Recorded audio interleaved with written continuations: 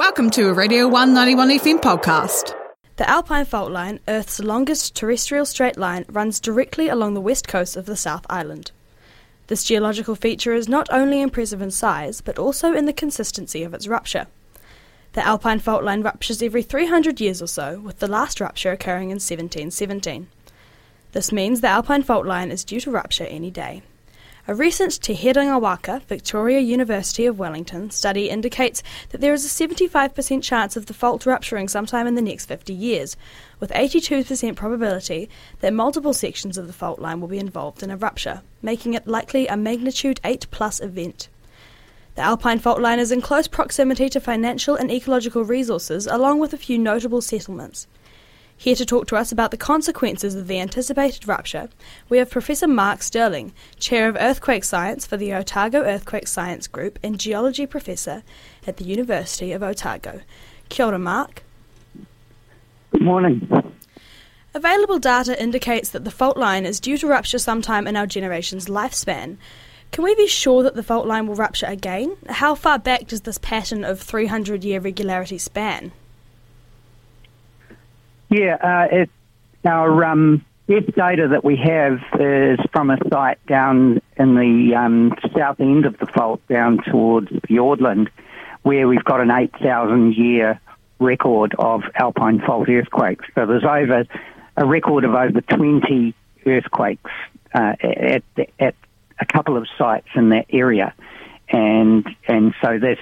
And the timing, and they've all been dated, and so they show that there's this sort of 320-year type time between earthquakes. So it's a pretty good database, and so we can be pretty sure that in the next X number of decades there'll be a continuation of that earthquake activity.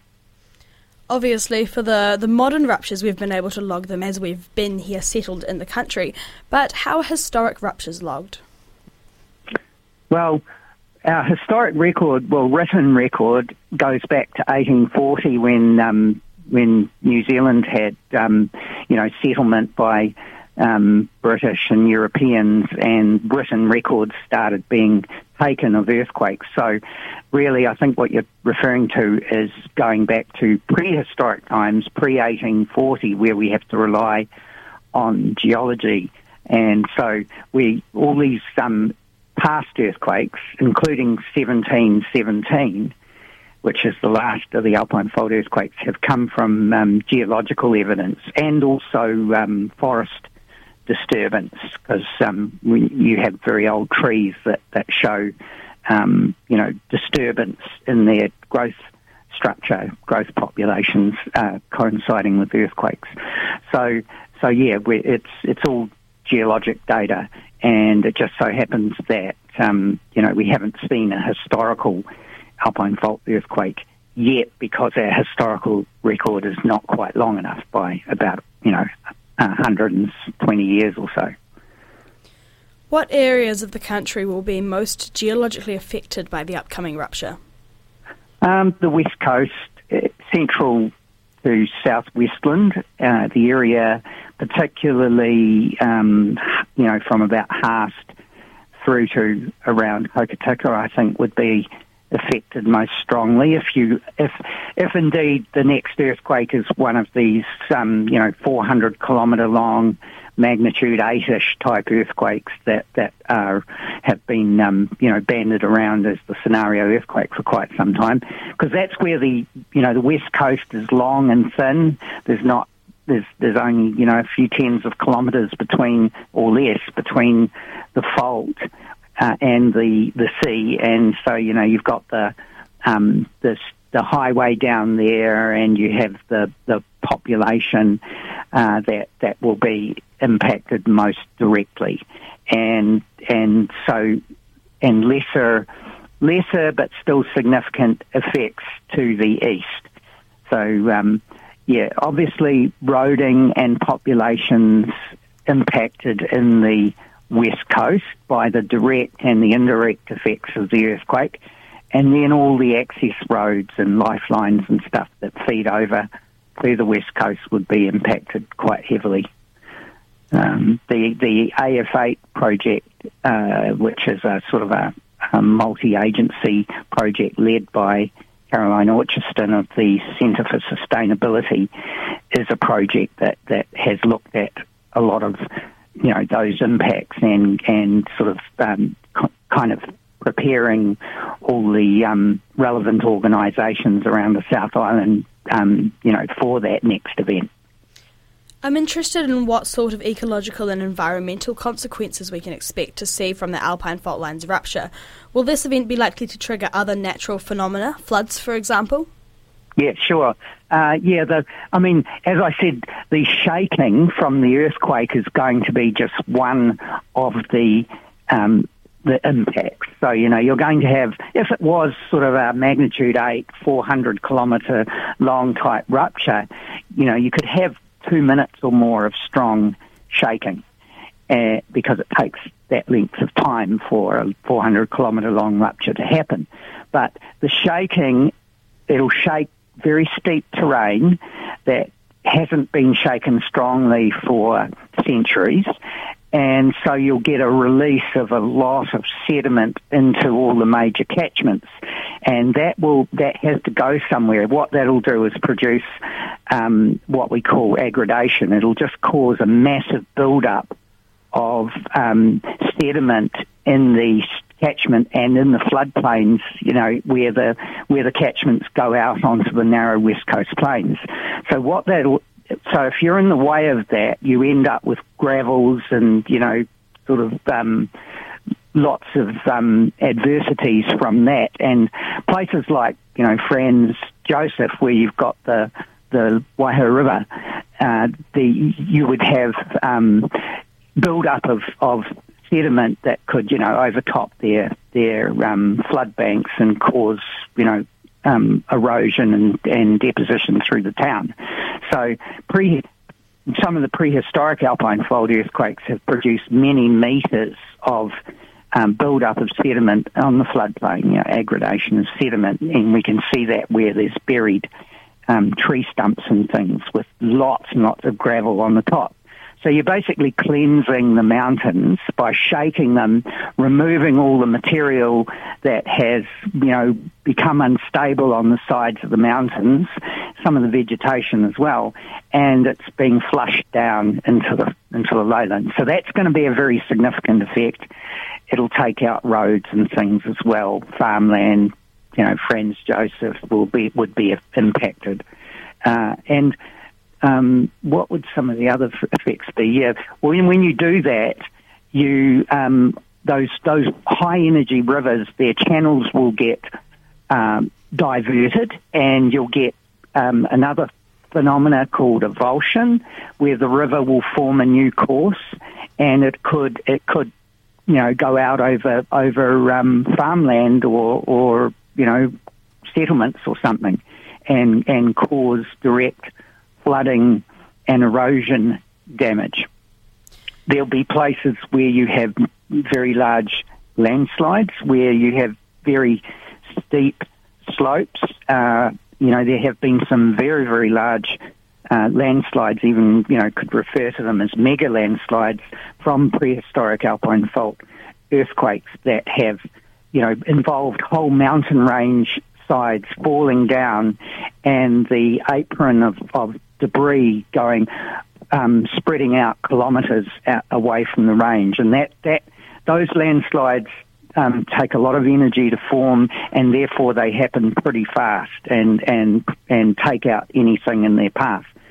So those are the effects, and the recovery from the Alpine fault earthquake would have to take into account the effects of these secondary activities. So it would take a long time to recover from it. You've mentioned both farmland and roads there. The Alpine fault line runs from the upper east coast of Te Waipounamu, the South Island, directly down the west coast, finishing at around the Milford Sound, and that does run over an abundance of agriculturally rich land, including dairy and sheep farming areas and highways. The potential destruction of these sectors is only one of the possible financial consequences of the line's rupture. Could you talk any more about what economical consequences we might expect from this event? Okay, well, I think you mentioned the fault going all the way from the east coast of the North Island.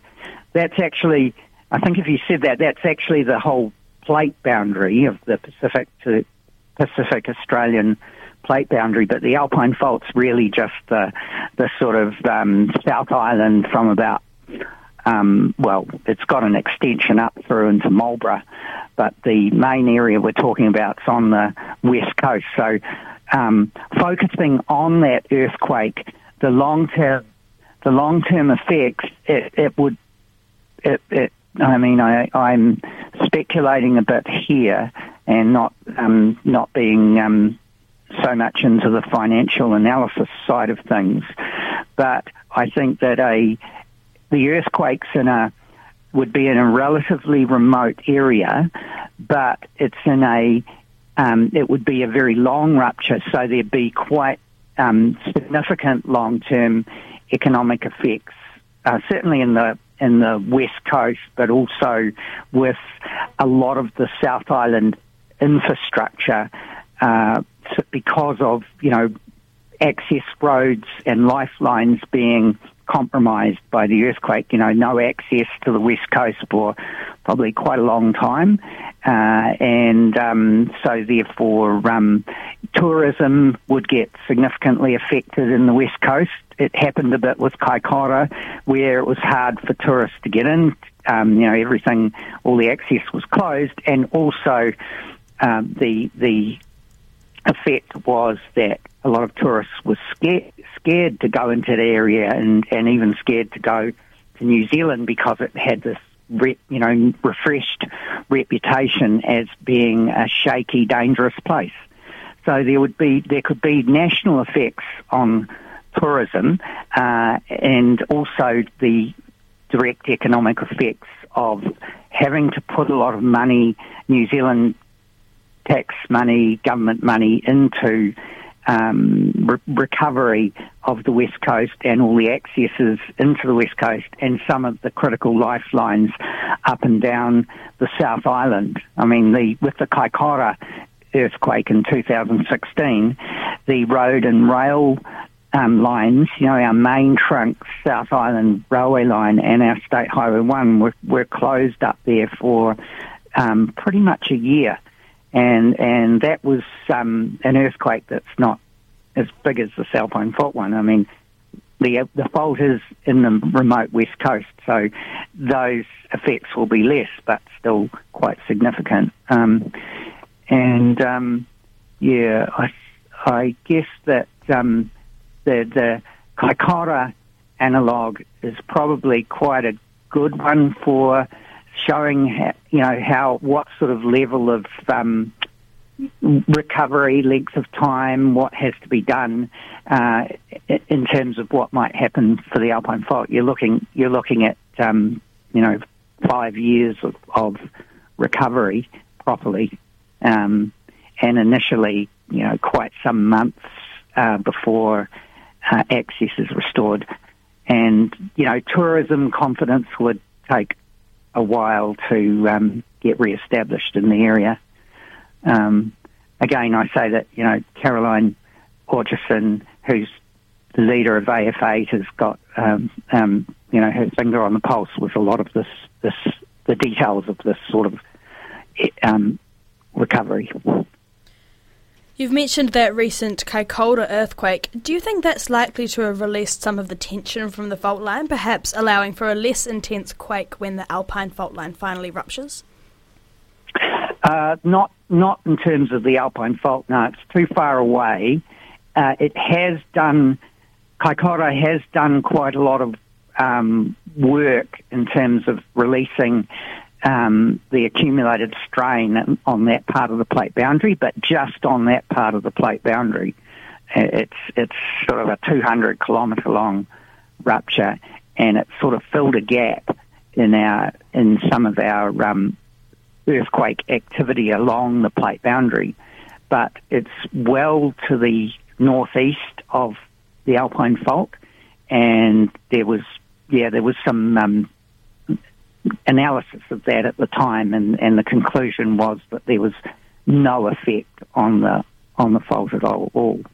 Between where Kaikoura happened and the Alpine fault is a big fault system called the Hope Fault, and that did not rupture during the earthquake. If that had ruptured, it would have, and ruptured its full length, it would have linked up with the Alpine fault, and there might have been some influence, but that didn't happen. Obviously, the Kaikoura earthquake had a shockingly high and tragic mortality rate. Can we expect anything similar to that from the Alpine fault line's rupture, or is its isolation going to play a big role in ensuring that there are as few mortality consequences as can be? I don't think there were any. There might have been one casualty, with perhaps two casualties with the Kaikoura earthquake, but a great deal of economic impact. An Alpine fault earthquake, during the daytime might have would have some casualties, I would imagine, with the amount of tourists that are in the West Coast at any one time. It would not be on the same level, obviously, as, say, an earthquake right ground zero in one of our built-up areas, one of our cities, like Wellington or something like that. It wouldn't have the same level of casualties because there's simply not the same population. But, you're going to have people in their camper vans, in their cars, driving those highways, doing sightseeing. You've got the local population, and there would be probably situations where people have very, very bad luck of being in the wrong place at the wrong time, with strong shaking and, landslides and things like that. What sort of protective measures do we have in place to ensure the rupture will have minimal negative implications for us? And what can we be implementing now to protect communities, land and Aotearoa's economy from the rupture? Well, I think the AF8 project, which is short for Alpine Fault Magnitude 8, is certainly a national leader, if not a world leader, in earthquake preparedness and in anticipation of a very, very likely event. And so, really, I'm pretty sure we've done as much as we can in anticipating this next Alpine fault earthquake. I mean, the science has been well supported. So there's the numbers, there's the earthquake prehistory, and there's the probabilities for the future one. There's the scenario earthquake that's been mapped and modelled in terms of the ground shaking. It's involved a lot of scientists in a room together working through these sorts of things, and then it's progressed to having a lot of people from the relevant territorial authorities, the relevant councils, the relevant lifelines providers, electricity, roading, rail, etc., all in the same room together, being informed on this earthquake and saying, okay, well, what can we as a collective group of stakeholders, if you like, do in preparation for this event? And so the communication lines are in place, the plans and preparedness. So it's not going to be an out-of-the-blue type event. It's always shocking when it happens and, you think, oh, well, here we are, we've got to deal with this, and there will be a lot of surprises, but it's people are not in denial about it or uninformed about it. So that's really good. There's plans in place there, and AF8 is a very living thing. And what we do with AF8, we have these every few years have these road shows where we go around all the centres in the South Island and do presentations on the AF8. Caroline leads this, But we also take an opportunity to talk about the local fault lines away from the Alpine fault. So we also use the awareness and the planning and preparedness to educate people in other regions, about their local faults and what they need to do. So it's sort of having that wider, sort of impact. And there's an organisation up in the North Island called East Coast Labs that is doing similar things with the big subduction zone hazard up there. So on the ground in the West Coast, the engineering has for a long time been taking into account the fact that the Alpine fault is there and there's other fault lines, Hope Fault. And so the design takes into account those big earthquakes. So when you have road cuttings or you have bridges like the Otera Viaduct and Arthur's Pass, they are designed to withstand those strong earthquakes. So while I say there'll be lots of damage and stuff, we're minimising that damage with our engineering practices and then through our planning and preparedness. So, we live in the shaky isles. We have to live with earthquakes and tsunamis and the other effects, but we have, to the best, particularly with this Alpine fault, it's, I would say, to the best of our abilities at the present time, we have, prepared for it. Ngā mihi, Mark. Thank you for coming on and chatting about the Alpine fault line. Yeah, it's a pleasure.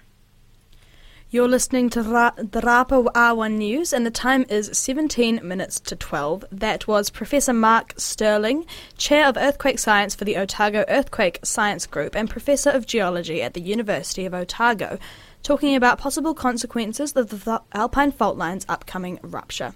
Thanks for listening to a Radio 191 FM podcast. There are heaps more at r1.co.nz.